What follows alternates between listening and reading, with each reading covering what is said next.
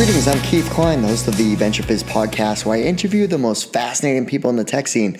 This is episode 137, and today's guests are Jeremy Hitchcock and Gray Chynoweth of Minim. Manchester, New Hampshire, or for you insiders, Manch Vegas. It's where I grew up. Well, technically, I grew up in Hooksett, but I went to high school in Manchester. My dad was an entrepreneur, and he ran a leather coat factory in the historic mill buildings there. Well, the same mill buildings were the home to a major tech company that played a key role in keeping the internet running, and it was called Dyn, the leading cloud-based internet performance and DNS provider. The company was started by WPI students and went on to scale to an eventual acquisition by Oracle for a reported $600 million. Jeremy Hitchcock was the CEO of Dyn and one of its co-founders. He is on to his next company, which is called Minim. Gray is also an alum of Dyn and is now Minim's CEO. Minim, as they put it, is on a mission to make home Wi-Fi as safe and reliable as drinking water through its IoT platform that enables and secures a better connected home. The company is backed by Founder Collective and Flybridge Capital Partners. In this episode of our podcast, we cover lots of great topics, like the current state of the tech scene in New Hampshire, a deep dive into the story of Dyn from the early beginnings to acquisition, all the details on Minim and their technology, advice for founders on raising capital, a discussion about the acquisition process, recruiting members to your board of directors, and so much more. Okay, quick side note. Did you know that you can get customized job alerts delivered to your inbox every day?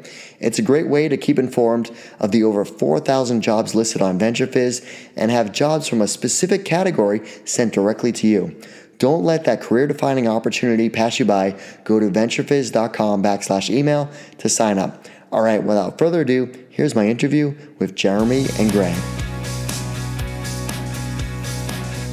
Jeremy and Gray, thanks so much for joining us. Hey, thanks for letting us be on the show. Yeah, excited to be here. Thanks, Keith.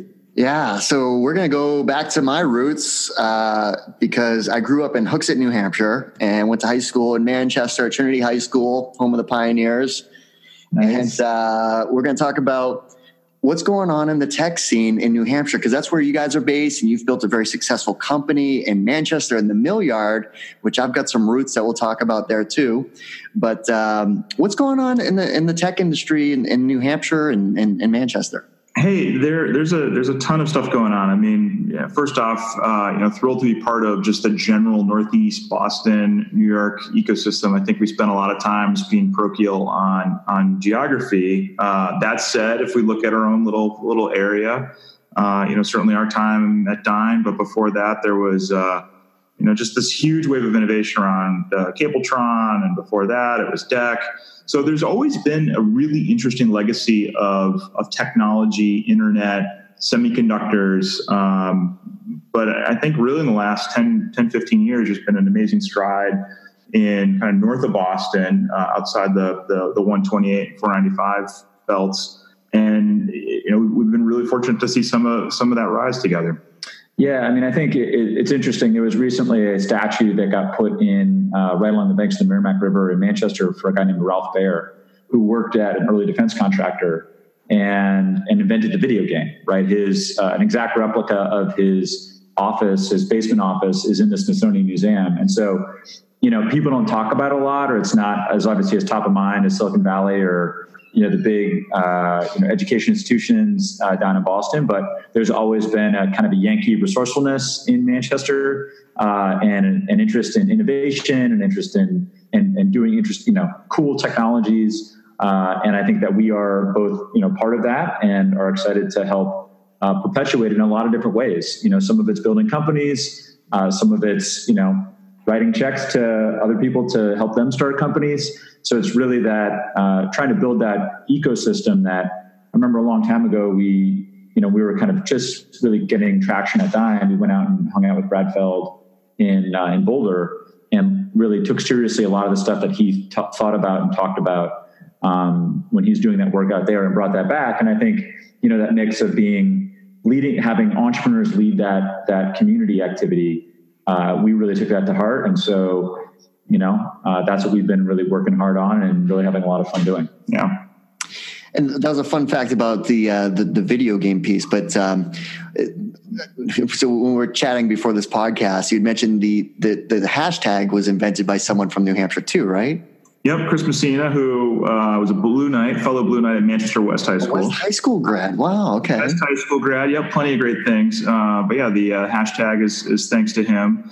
But I mean, there's just a lot of really exciting things that when you look around of just how different people have played a part. It is something I think that a lot of kind of the more Yankee spirits, like, oh well, we don't do anything that's that interesting, and then meanwhile people are world class at what they do and their innovations and ideas spread across the world. So again, just excited, and now we're seeing a new wave of industry around bio stuff, which I don't know anything about, but it's exciting to see these people talking about goo instead of embeds. Yeah, it's really crazy. So another world famous person that's in the mill yard is a guy named Dean Kamen, who none other than Barack Obama just last year, I think, referred to as the most important American inventor since Thomas Edison. And, in between inventing the Segway and the insulin pump, they just got an $80 million grant to manufacture human engineered tissues and organs. And there's actually a facility in the mill yard that is using human collagen that's being produced at scale by tobacco leaves to human collagen printed at scale with tobacco leaves to print human lungs and replacement parts. So there really is just an unbelievable diversity of technology and engineering and computer science. And so it's a fun place to be. And, from our perspective, no reason to leave, right? I mean, it's amazing. I mean, you think of like the engineering behind the Segway to make it do what it does. And then what you mentioned of just, I can't even repeat it because it was so like far-fetched of tobacco leaves somehow human lungs. I don't know the connection, but somehow someone figured that. They're somehow connected. So, yeah, it's really amazing. Now, what's the funding environment? Because there is, the Millworks Fund. There's, was it 10X Venture Partners? Mm-hmm. So there seems to be a little, some local funding activity too, not just Boston or going out west. Yeah, and I think that's really started not just by us, but by other, kind of a generation before us, people that built Sofdesk, thought about, hey, how do we take some of the money that we were able to earn off of these companies and these exits and put it back into the next generation of software companies? And that's absolutely true, both with 10X, which is a, kind of an angel investor group that's very active and has a lot of relationships with Dyn, including Liz Hitchcock, who has Jeremy's better half and was very early on and involved with Dyn as well. And then the Millworks Fund, which is a, kind of New Hampshire's version of Mass Challenge. There's a public-private partnership aspect to it. It focuses on investing $600,000 a year into New Hampshire-based startups. So you got that. And then, you got another one, good friend of ours, Corey Van Wallenstein, who was the former chief product officer at Dyn, and he's doing a ton of local investing and being very, very active with the companies to help mentor and grow them. And then our, Kyle York just jumped started with another couple of guys, York Growth, which we're really pumped to see, which will have, that's obviously they have a much broader focus than Manchester, New Hampshire, but to have them here is super exciting. And they're not just doing the funding side. I mean, they're doing this hybrid growth studio of some form. So I think one of the nice things is you see people usually taking these either contrarian or very unique approaches to what's the goal? The goal is to create value, is to build product for customers. And to do that, I think can get internalized in these very different ways. So he's doing it a slightly different way than just getting a bunch of people that write checks to organizations. Yeah, and I think another way to do it is just go build another company, right? So that's definitely when Jeremy was, very first, when you first started, kind of bemoaning the Mirai botnet and being super annoyed at it and wondering why there wasn't a solution to that kind of problem back when you were kind of during the sale of Dyn to Oracle. I was pretty excited about it. Wrote you, obviously easy to write a check to support what you were up to. And I've been following it ever since. And that's, that ultimately led to joining back up. It was too much fun to, wanted to be on the next ride together. And so, started in June, and are ready to take this company, hopefully in the same exact path of customer growth and internet scale impact that we took Dyn here at Minim. Well, Kyle York's family had a major impact to me with Indian Head Athletics Totally. There you go. Was the go-to spot to get your sporting goods equipment? It very much, yeah. I mean, we actually before, obviously keeping a retail family shop open for as long as they did is really very respectable. It's now it's now a very cool location called Shoppers, and before it turned into Shoppers. We were able to. Our kids, I think, of all of them, have frequented the shop and have procured some cleats or soccer stuff or what have you. So very cool to, again, that's one of the nice things about being in a community where there is just connections to all sorts of different people and hey, is it easier buying something on Amazon? Maybe, but you support your local community. Yeah, it's always Manchester is a very strong community in that sense, and I think it's the same community that it has for sports. And we were talking a little bit about sports and the coaching mafia that kind of came out of Manchester, and there's the comedy mafia that kind of came out of Manchester. And I think there's definitely there's a startup ecosystem mafia that comes out of it, where we're all excited to be boosters for one another and see everyone succeed and rising tide lift all boats. Now, did you both I know you went to high school in Manchester, but were you both born there? Where'd you guys grow up? Was it Bedford, Manchester? No, so I actually grew up in the far-flung reaches of Canterbury, New Hampshire, which is exit 18. So at Dine, I was the out-of-towner. I was from 15 miles north or so. So far away. Yeah, pretty rural town. And so I remember going down to the big city, Manchester, New Hampshire, to the mall in New Hampshire growing up. And, it's very intimidating. There were stoplights, gas stations, traffic during the Christmas holiday shopping season. No, exactly. There was all this traffic, my parents couldn't handle it. But I knew that I wanted to come back. Right. So it's, I went away grew up in, actually also went to a Catholic school. I went to Bishop Brady in Concord. Which played Trinity, a lot of things. And so went to undergrad at UC Berkeley out west, and, kind of was just involved really in political science there, not really a lot of tech, although that was where I registered my first domain name, and I started to learn how to use I wrote HTML. So I guess in a certain sense, the only code that you've ever written. Yeah, the only code that I've ever written. But the domain name studentaction.org is still a pretty good domain name. That's still pretty good. That was for a local student group. But so I did that, and then my dad was a lawyer, and so I didn't really have any other better ideas of what to do with your life. So what do? You go back to more school. It's a good thing I didn't know Jeremy then, because I definitely wouldn't have a law degree if I'd known Jeremy then. Why are you going back to school? Exactly. That sounds expensive. What's your opportunity cost, right? So went to Duke for law school and got a master's in public policy and had a great time doing that, learned a lot, and then came back and kind of thought about, whether I wanted to work at a big city firm. And so I interviewed in LA and Boston, and worked for a summer associateship at a firm in Boston. And then also worked at one in Manchester, and just decided that, if you want to go someplace, why are you putting barriers in front of yourself? Just, if I knew that I wanted to live and work in Manchester, New Hampshire, just go do it, right? Stop trying to put new things in the way of going to get what I wanted. And so I moved back and worked for this firm, Sheehan Finney, Bass and Green, and had a great time. And then back to, kind of that whole community point.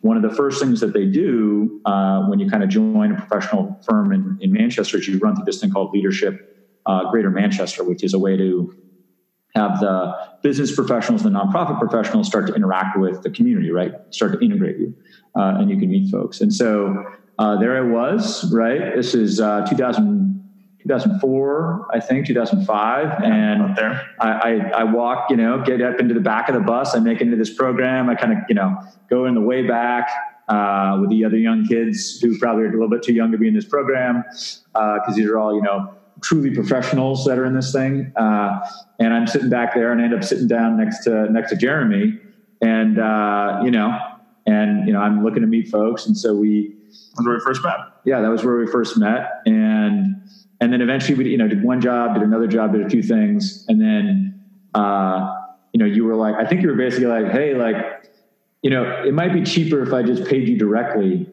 Well, it was also because you had these things like you only wanted to work on, the firm only wants you to work on legal things. And then there were questions which were like, maybe there shouldn't be legal questions, and just go figure it out.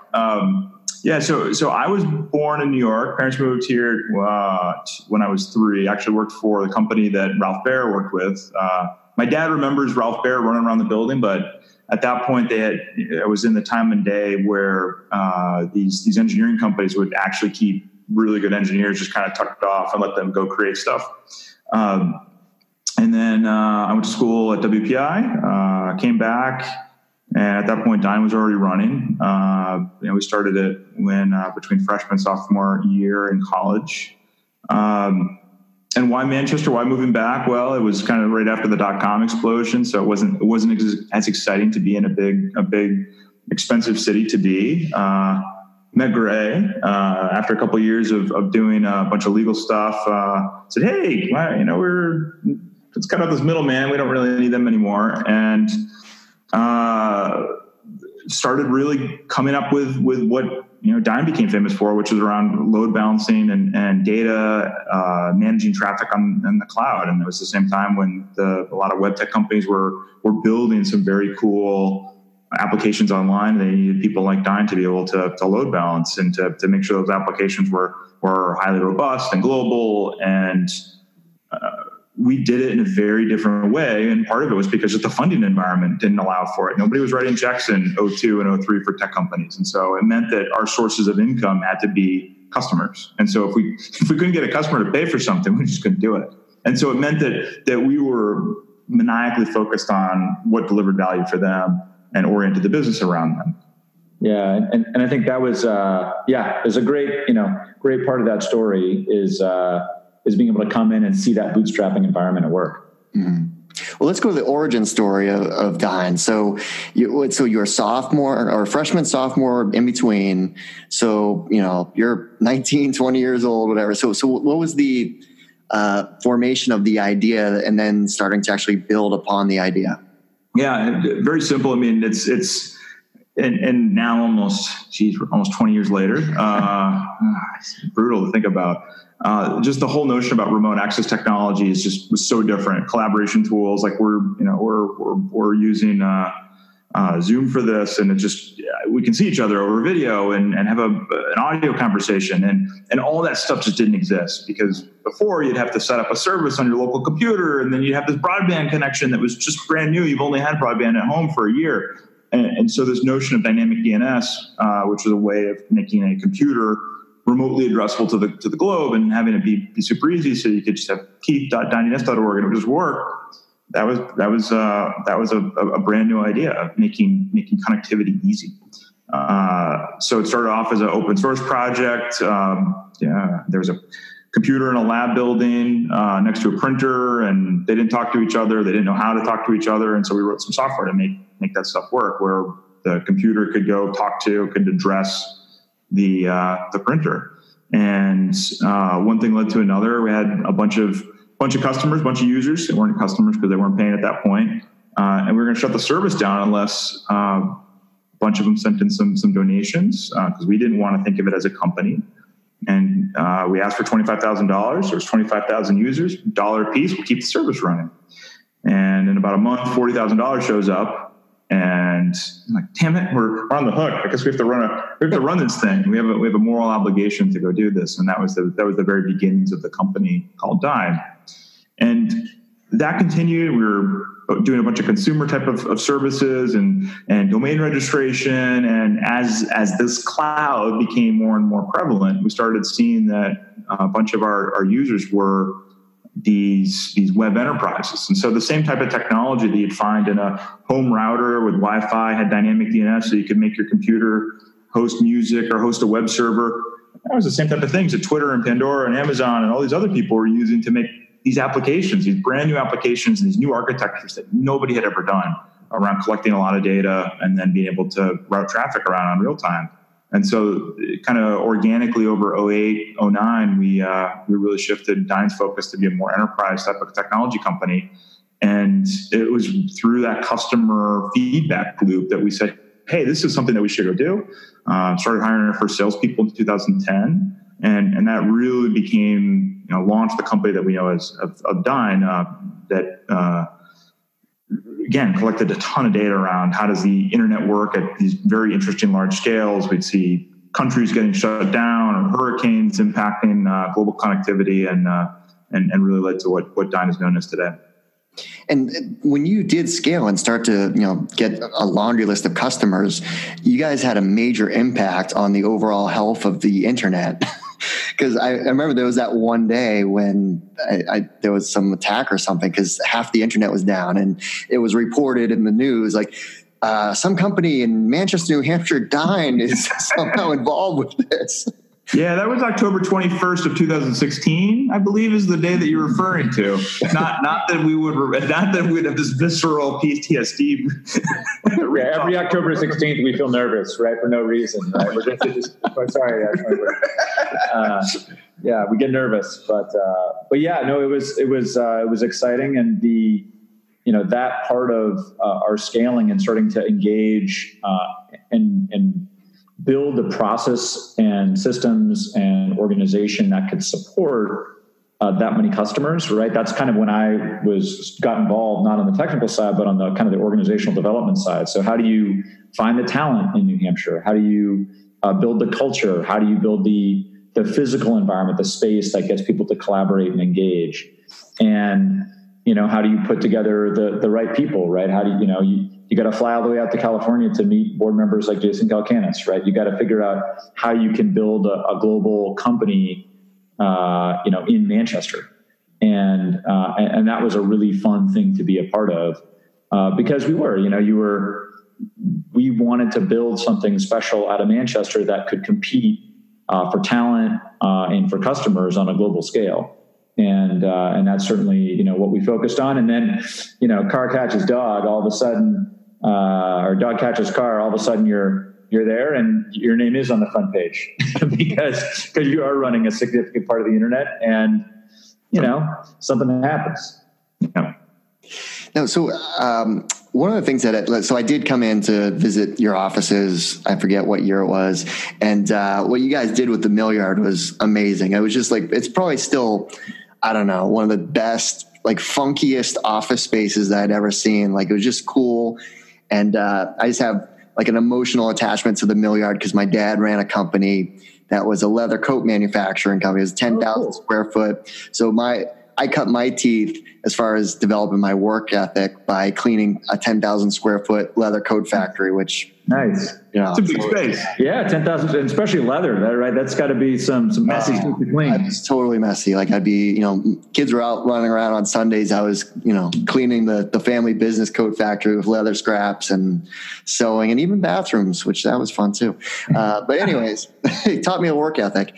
But but when you get, so I think that was a big draw too, right? You had this culture that I think was very unique, and you were probably attracting a lot of people that were like, wanting to go reverse commute, right? Because you could drive up to Boston from Massachusetts, drive up to Manchester from, at least northern Mass.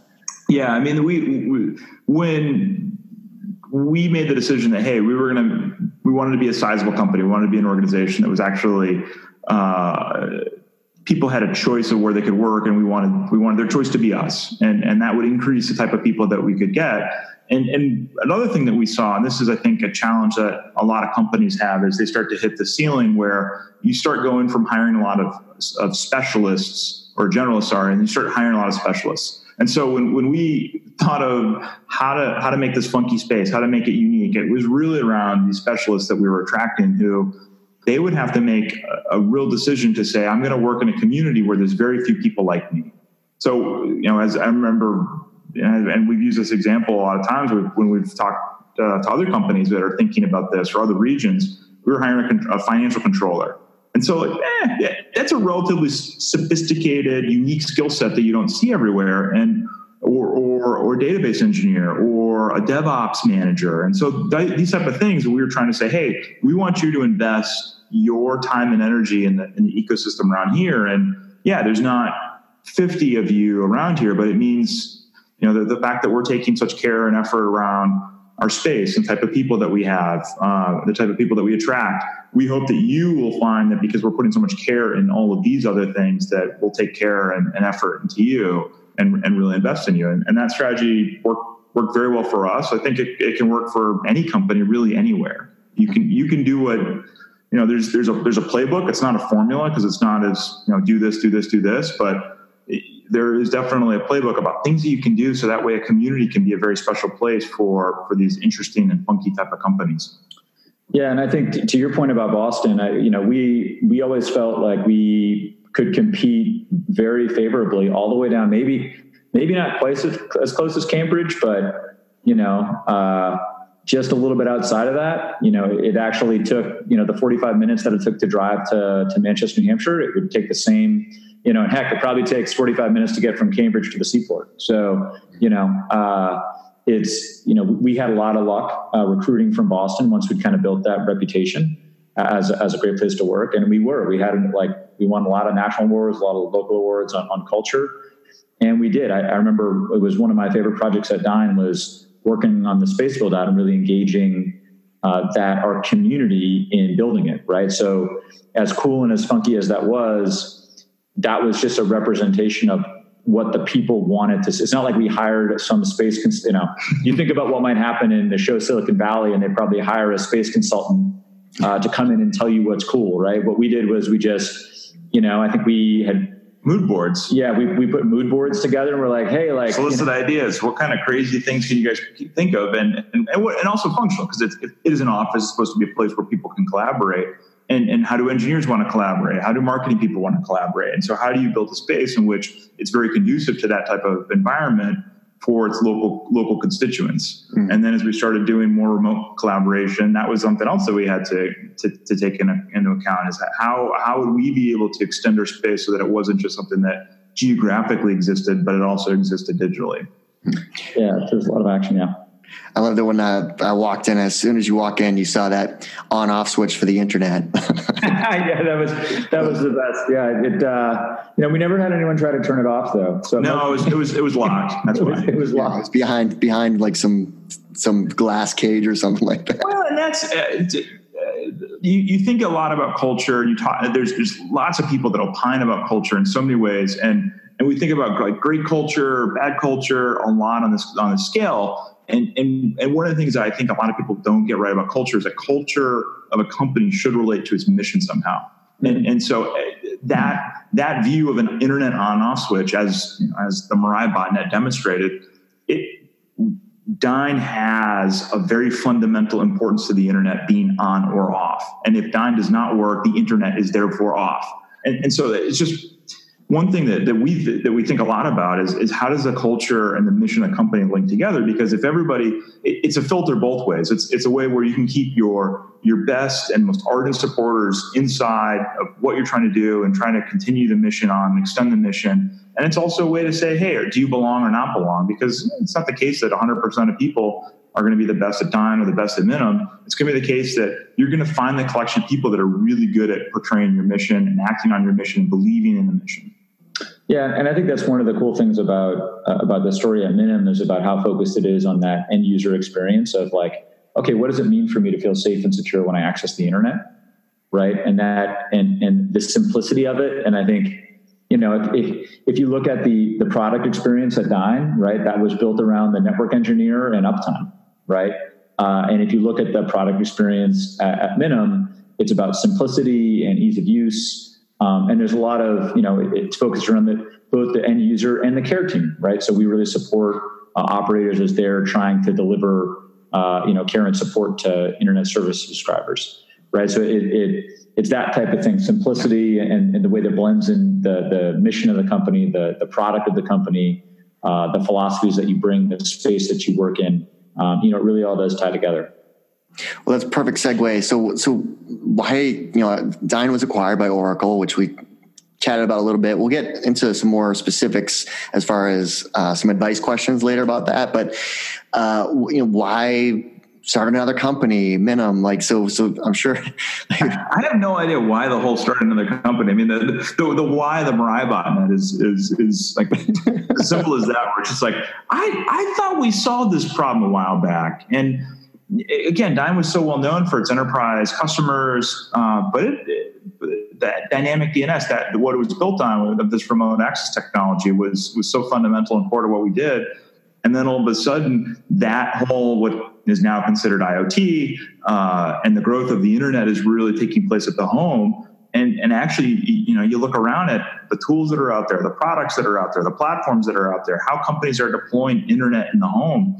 And you don't have to tell any security people because they're already staying up all night thinking, oh my goodness, what's the state of affairs? And so that was really the premise was trying to solve what was broken there. And you think about what the enterprise organization looked like 10, 20 years ago, and it was a T1 connection. Looks like a home broadband internet connection today, or back a ways. And the number of devices relatively similar in the enterprise 10, 15 years ago as it is in the home today. Like there might be 10 devices, 20 devices.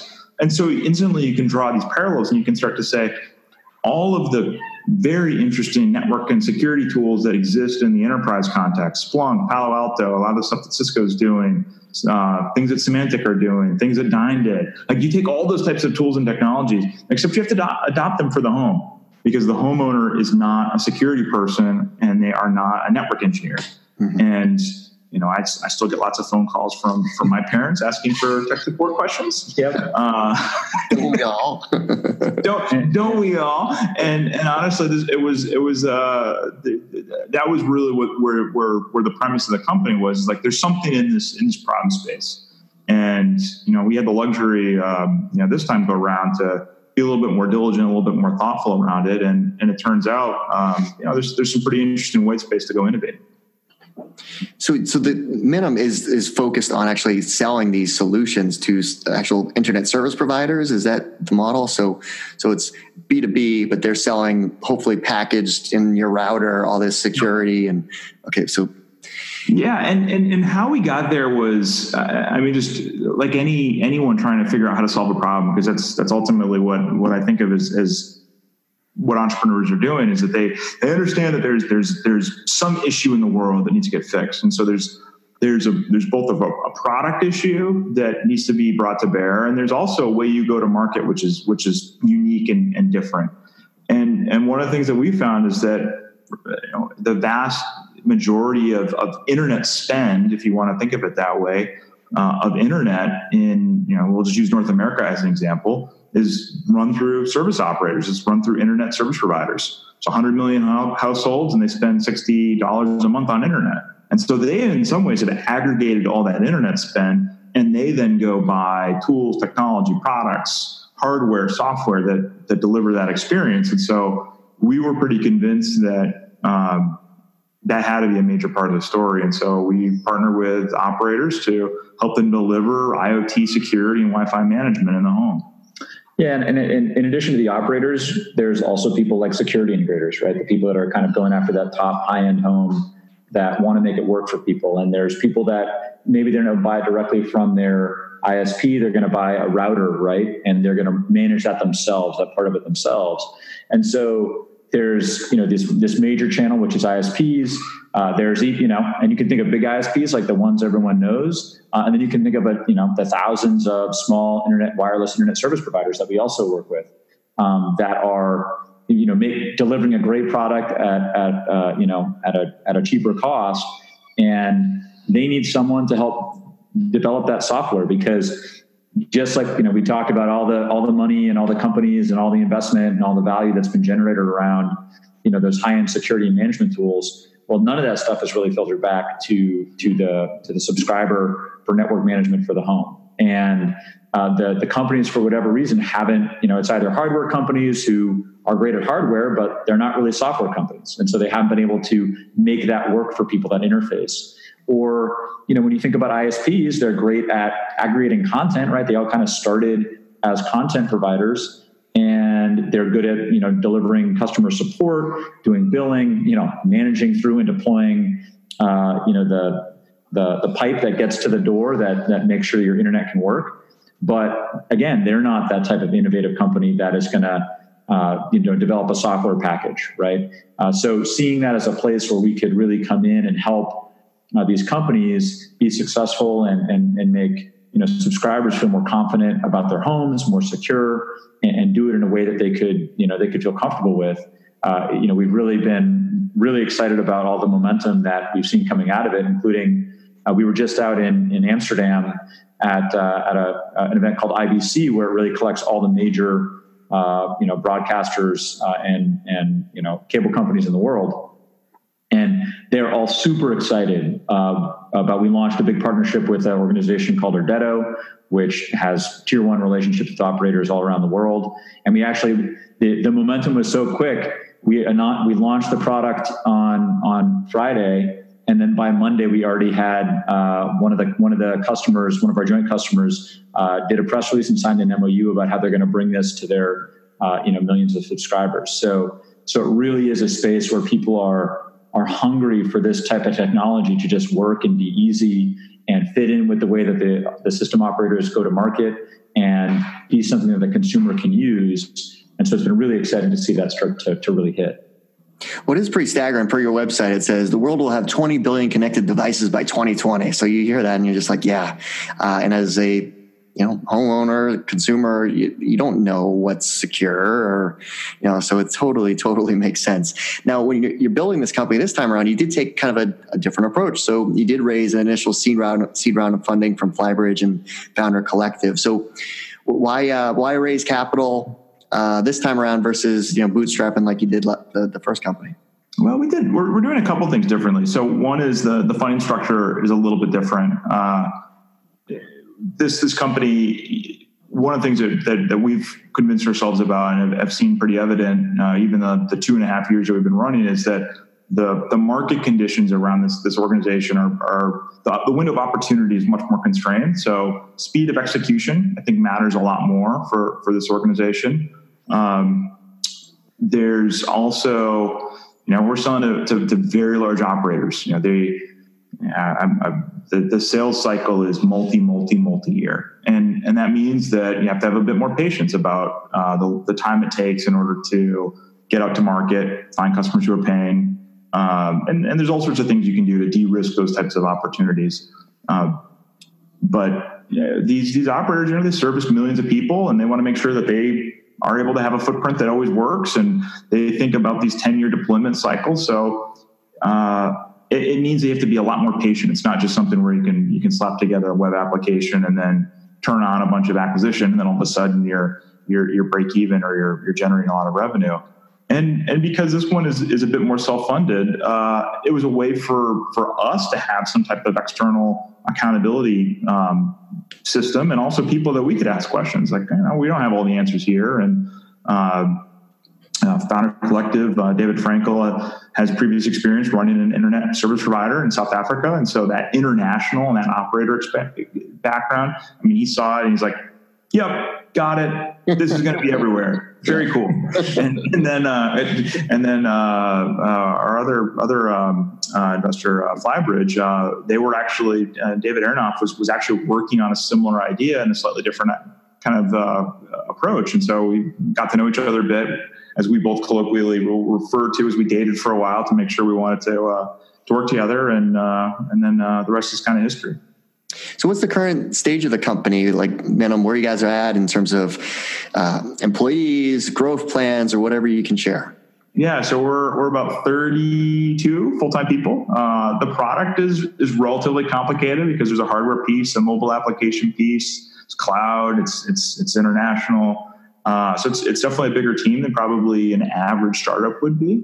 But we're early stage. We're right in the, I think, a very exciting time right between that product market fit and early initial traction. But we keep saying, ask again in a year, we'll see how it's going. Yeah, post revenue, and so we're making money from customers, and I think that's the real thing for us about having both these big sales cycles that we're going after and big companies that have a lot of subscribers that are associated with them, and then also much smaller internet service providers that have 1,000 subscribers, right? Because they, and it's really interesting. You go to the big ones and they want their logo on it, and they're like, let's put it through. We're going to put it through a lab trial, and then a field trial, and then a phase 1 field trial, and then a friends and family field trial. So it's all these different things. And then you talk to and these guys are like, we don't care. Just put your just give us your app and we'll ship it. Right. When can you send me the boxes that has this working? So that's exciting. And it also really gives us a chance to experience that customer feedback and that subscriber engagement, which gives the larger customers a lot more confidence that this is going to work for them, because we can speak from experience with end users that are benefiting, as opposed to just talking about a product that might work. And probably one last thing on just kind of stage wise, we've Dyn was a very geographically focused company, and so one thing that we're doing at Minim is we're a much more distributed team. One of our co-founders is actually it's in New York City. We have 13 states represented, and one of again, going back to the theory around mission and culture have to be connected. We support operators, and so they have a very different local custom in terms of how much do they want to stop bad things from happening without user permission? How paternalistic do they want to be? What are the local rules in different areas? I mean, there's a whole international question as well about different countries having different types of regimes about what's acceptable or not. So we always think of ourselves as being a guest in people's homes, and that's one of the core tenets that we as a company think of. And so one of the things that we've also tried to do is be able to draw from wherever the world's best at particular skill set are. And so that's something that's led us to be a much more distributed team at Minim. And, it's meant an adjustment for all of us. Now I'm still working through it, but it's good. So far so good. I mean, what have been some kind of the differences of, building a company second time around? I mean, especially Jeremy, Dyn was started when you were in college. So, it's just. I had 2 jobs. Well, I was a dishwasher, so this is technically my 3rd job. It's so different in so many ways. But then at the core of it, it's still the same. I'd say as the startup person, emotionally, it's a lot easier. I mean, there's a lot that's talked about. Jason Jacobs, I think, talks about like the emotional pressure and the emotional toll and tax that entrepreneurs face, and sometimes that can be bad, debilitating. Yeah. And this time go around, I think the emotional side is a lot easier because you just know you're going to get no like 49 times in a row. And so by the time you get to the 50th yes, you're like, oh, perfect. That's what the model said. You just kind of go back to business as usual. So there's a variety, I think, of shortcuts that are easier. On the flip side, there are times where you're like, I'm not going to try that whatsoever. And you'll see a team member who will try that same thing that you didn't think was going to work, and they're successful at it. So it's, you have to stay curious, and you have to constantly be open-minded about what things will work, what things won't work. And probably the other thing I think about and just being different is it's a lot easier to get in front of people. So whether that's prospective employees, whether that's partners, whether that's customers, that the network of the people that are there, and we ultimately sell to a very different space. It's for sure. So it's the overlap helps, but it doesn't it's not a game changing advantage that maybe other spaces might have.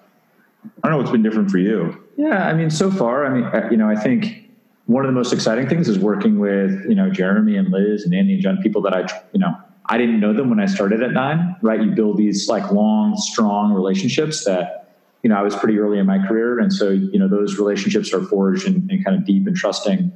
And, that's something that's different because I have those core relationships with you guys here. And now we're building onto those, right? We're going to build, as we talked about, we people were pretty excited about that. We're bringing this Minim team back together, and the conversation inside the company was, hopefully one day there'll be stories written about the fact that the Minim team is coming back together, right?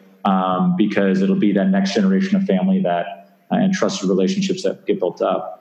So I think that's been a little bit different. I do think that you're right about the emotional toll, that, I will say the highs are highs and the lows are still lows, but they're not quite, the amplitude is reduced, right? So, because you do know that it's never quite as dark as you think, and it's never quite as bright as you think. And so you just focus relentlessly on, outcomes and customers and locking arms with your team. And the other upside that I do think kind of comes from that is this sense both of having more to offer your teammates who maybe haven't been through that experience, people that we didn't work with at Dine that we are now working with at Minim. And so bring that perspective to bear. And then also working really hard to stay humble and foolish about, just because it didn't work X doesn't mean that it won't work Y. And so, making sure that you don't, win the last, try to fight the last war, right? To use a military analogy. And so that's been, one thing to balance, but all in all, I think, it's just really fun to work with people that, and you work well with. And that was the thing when Jeremy was like, come on, this is going to be really fun. And I was like, it took a little while. But we're here now. But we're here now. And we're doing it because I think that it's, there's just so much, interest and engagement from this user base. And when you use the product, right, anyone can go download it at Minim Labs, right, and get a router and do it. And once you experience that, the way that you interact with your home, the confidence that you have just in your daily living, and the security you feel, you just know that this, hey, who knows if it'll be Minim in every house on the planet, but something like this is going to be in every house, just the same way that there's a door and a lock, at almost every home, because people want to feel safe and secure and have the ability to manage their environment. And what is true for the physical environment is going to be true for the digital environment. Yeah. So we're just hoping that, between the capital and the team and the product mix, that we're hitting it at the right time, and that we're we're more iPhone than Newton, right? Or whatever analogy you want to have. But I think it's, so far the evidence is that we're really serving a need that people are excited to use. Well, it seems like there's a newly announced unicorn every week when you read, all the funding announcements. And, Jason Calacanis, who's on your board at Dine, he sent out an email about Pegasus, which is this new creature that flies over the VCs because they're generating revenue and don't have to raise funding. And he mentioned Dine as one of these premier type of Pegasus companies back in the day. So what advice would you give to founders about raising funding? Because there seems to be this obsession. And when you see unicorns getting minted every week, you're like, oh, I got to raise, you see like a $10 million seed now versus $8 million. It's like all these funding rounds are just all over the place these days.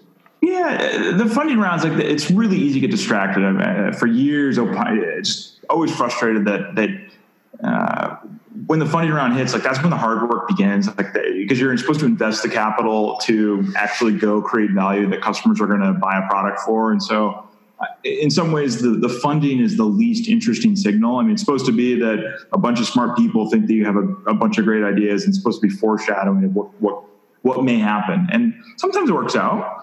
But there's so much, and we're watching a bunch of really high priced companies going out, and they're going through a public markets process, and their valuations are not necessarily lining up with what the fundamentals of the business are. And so I've never got caught up in watching the financing side of things, and the people that are like, oh, well, it's a seed, or is it a C plus, or is it like A3 extension plus squared? I mean, there's all these.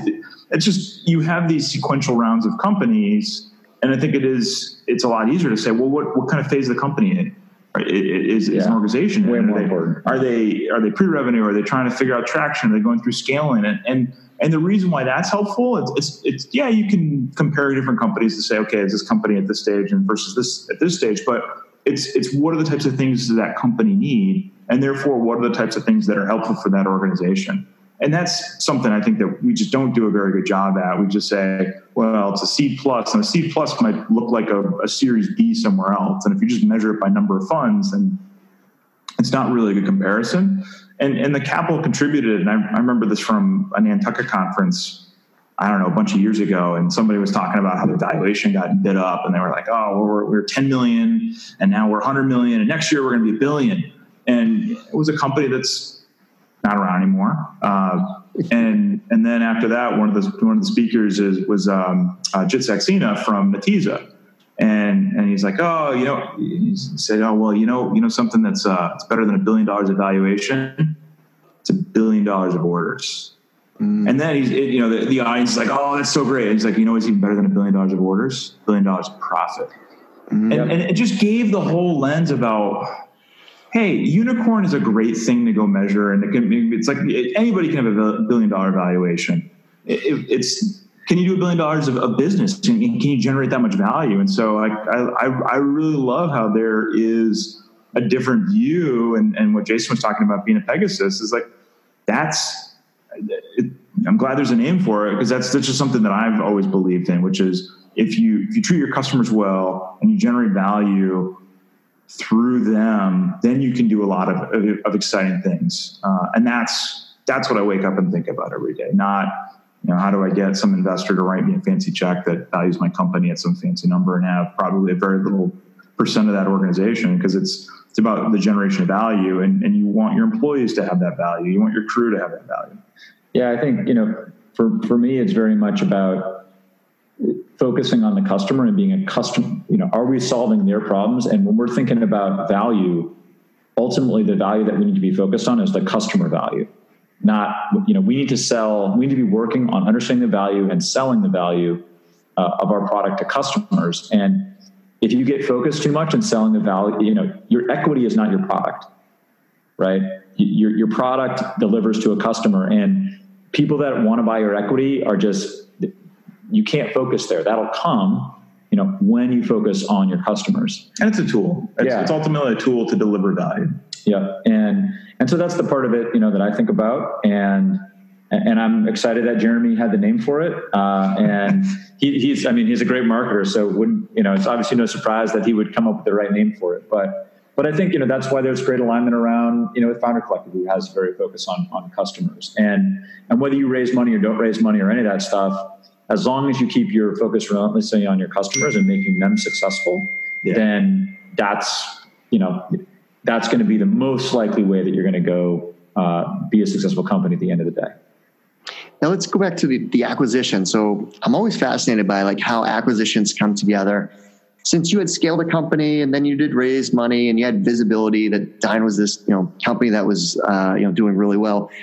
Is there a point in time where all of a sudden companies start coming around, sniffing around, like you get inbound phone calls of like, hey, let's talk. And then at what point does it become serious? And then I'm asking so many questions in one. And then at what point is it like real to the point where you're probably distracted because there's so much of the due diligence going on, and like, so it just seems like there's multi layers of when do you get to the point where the acquisition becomes people aren't just kicking tires, it's becoming real, and how do you decipher spending time that's productive because it's going to distract you from what the day-to-day operations of your business entails? Yeah, there's a whole set of tactical questions about how best to take a bunch of inbound interest and like, is it real? Is it not real? And then there's probably a strategic set of questions which get boiled into two buckets. One is, when is the right time for any organization to think about going through a sales process, or just how do you handle inbound organizations who could be great partners or could be great acquirers? And then there's another one, which is what's kind of the will of especially in an early stage company, this matters a lot more. What's the will of the co-founders? Like, do they want to go an extra 5 miles or 5 years, or is now the time? Like, are they at a global maximum or a local maximum where they think that, this is the best that the company is going to be, and even if we put in more work, we're not going to generate much value either for customers or for the marketplace or everything else. So, I mean, the things that we thought of was to eliminate or to decrease the amount of distractions was anytime that there was a bigger company that was asking those questions, like, there's ways to filter those things out of like, how can that organization be helpful for us, and just be super relentless and be upfront, because it's not the first time that they're asking a smaller company to engage with them. And so they know that the stakes are high. That said, it's also easy for a larger organization to have like 10 or 20 people that if they each spend an hour and there's 2 people on the other side of the smaller organization, you have this asymmetry. They just have many more bodies. And so you have to be very asymmetric in how you respond and be very diligent about your time and just be like, listen, we're busy. We have a bunch of great things going on. And, we've heard of you because you're like the great big grill in the space, and either respect or don't respect, depending upon your point of view about what you do. And then just be polite, because I think I've seen a lot of organizations and a lot of co-founders, they get this very holier than thou attitude, and they're like, oh, never going to talk to you. And then 2 or 3 years later, either that company they need something from that organization that is game changing for that startup or for that company, or the person who they were talking to leaves and goes to an organization that they wish they would have that relationship with.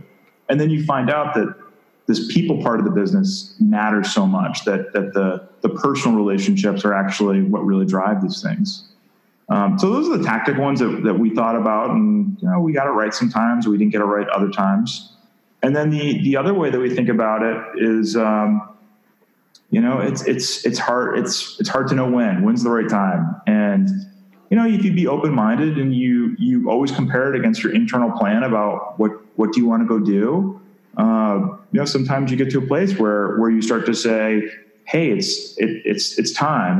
And like I was using Dine's example and having a few years of separation from it, the cloud became really a war of giants. And so now you look at it and it's like Amazon's in the lead and Microsoft is number 2. And it went from a whole ecosystem of lots of companies that provide lots of tools to, I could just go to Amazon for everything, or I could just beat Microsoft. And we saw that consolidation taking place and said, you know what, we need to be serious about what our prospects are as an independent company. And if we didn't find a place where we could have a home, you really risk being a small boat in a very big ocean. And we would have.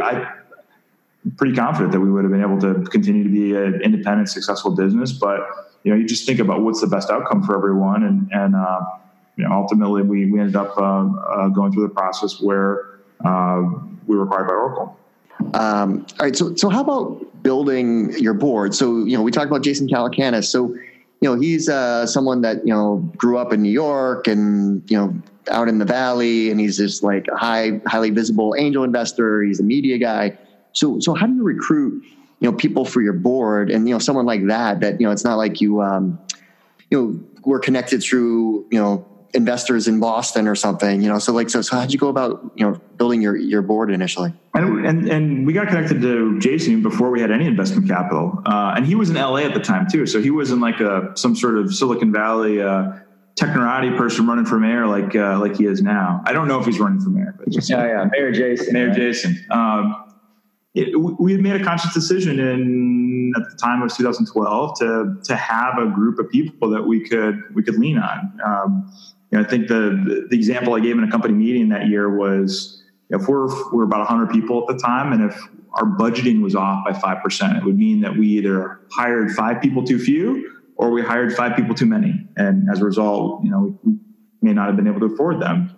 And so we looked around for just people that were different than kind of your typical people out of a tech company mold.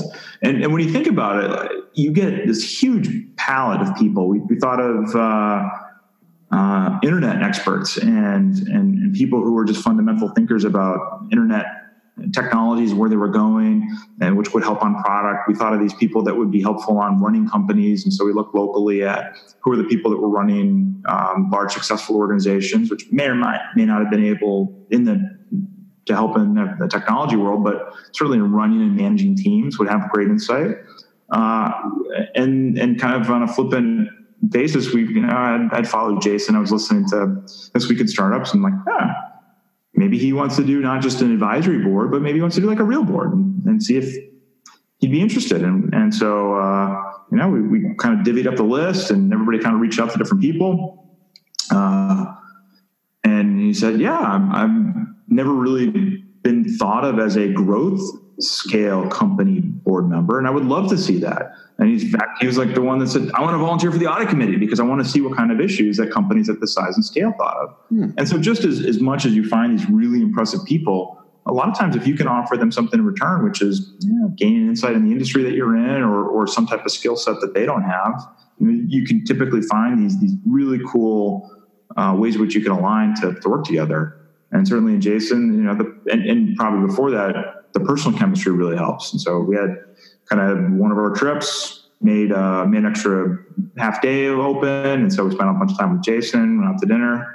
Kind of one thing led to the next. And he was a super highly engaged, plenty of awesome Jason stories. And love what he's done, where he's doubled down and said, hey, I want to help craft and be the best angel investor in the world. And so like watching him trying to craft companies, and I see a lot of the lessons, and even 4 years later, a couple years later, him telling the same stories that he would tell us, or the same lessons, but in such a more crisp manner. And it's like, that's really cool to see. Yeah. So it's like, reach out to, make an aspirational list, because you don't know, you'll be surprised at how many people will say yes, than who will say, no, I don't have time. Okay. So what do you guys like to do outside of work? You're busy building a company, but during free time, if there is any. Is there free time?